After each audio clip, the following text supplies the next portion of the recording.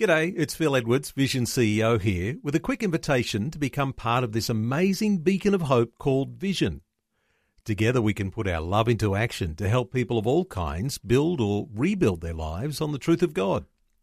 Please consider the part you can play during our upcoming Visionathon appeal, remembering that it's your support that makes Vision possible, including this podcast.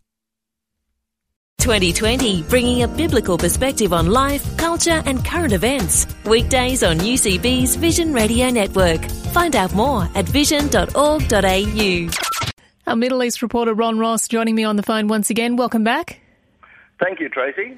These peace talks in the Middle East, President Barack Obama and Israel's Prime Minister, what's the story? Well, it's an interesting time to observe.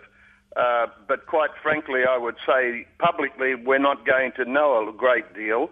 A fair bit of serious talk will take place behind closed doors, and I'd expect without leaks will remain there. But prior to the talk starting today, Prime Minister Netanyahu said the tango in the Middle East needs at least three. For years there have been two, Israel and the USA. Now it needs to be seen if the Palestinians are also present.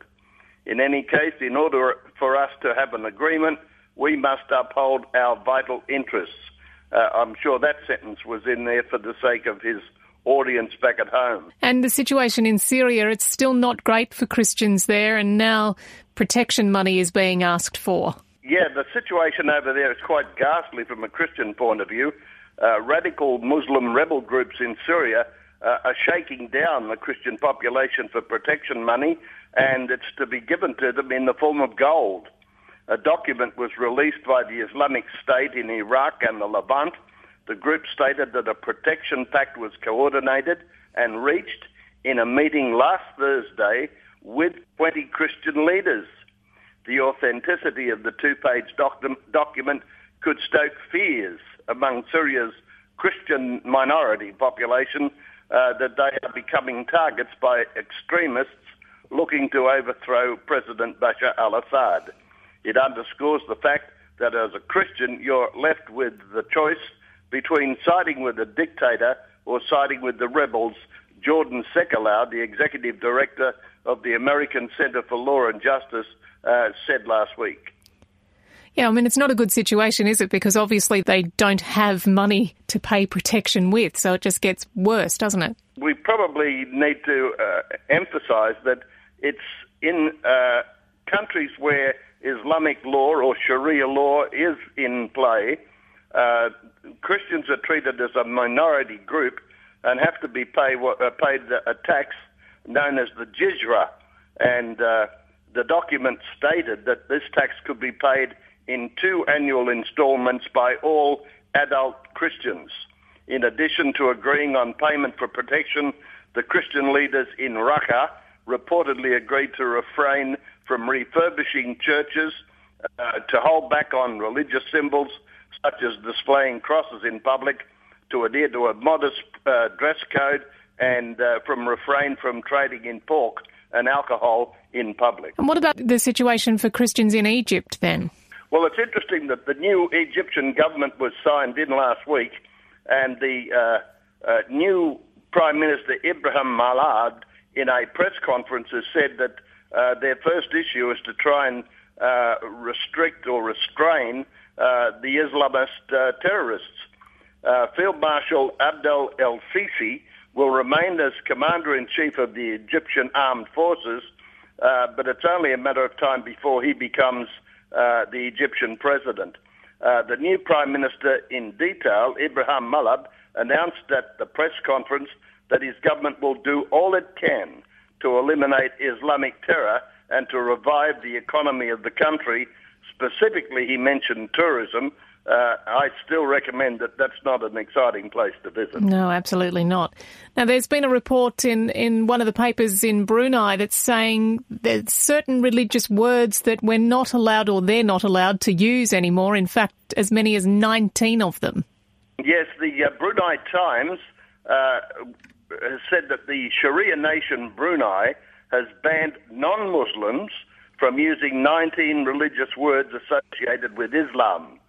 Christianity Today has said that the banned words include mu'min, which means believer, salat, which means prayer, al-Quran, the Quran, and even Allah, the generic Arab term for God often used by Christians in that area of the world. In addition to the banned words, legal officials announced new punishments and fines for offences, and the fines go up to $4,000 or a year in prison, or stoning to death in the case of convicted adultery. A Muslim who surrenders his child into the care of a non-Muslim can receive up to 5 years jail or be fined $20,000. That's to make sure that no non-Muslims act in a role as an educator or a nanny. Here's a story that doesn't surprise me, really. I think it's been well known for us, but perhaps it's the first time they've admitted it. Hamas is saying that human rights is against Islamic culture. Yeah, Hamas said that they have a real problem with the United Nations curriculum that could spoil the Islamist movement's ongoing efforts to stir the hearts and minds of Palestinian children to wage jihad against the enemies of Islam. Hamas wants Palestinian children to be taught how to become suicide bombers and seek the death of Jews and infidels. Now, this is a serious accusation, and the story was written by my good friend, the Arab journalist Khaled Abu Tomei, and he said that Palestinian school children in the Gaza Strip have been denied the opportunity to learn about human rights after the Hamas government determined that such a subject dangerously contravenes Palestinian and Islamic culture. A story from Israel just before we go. New legislation there giving Arab Christians a new status. This is an amazing story, and as I've said, I'm very excited about how things are developing in Israel, opening the door for greater freedom for Christians. This new law gives the 160,000 Christians in Israel their own committee representatives. Christians will receive separate representation on the Advisory Committee for Equal Opportunity in Employment after the Parliament, the Knesset, passed the first law differentiating Christians from other Arabs.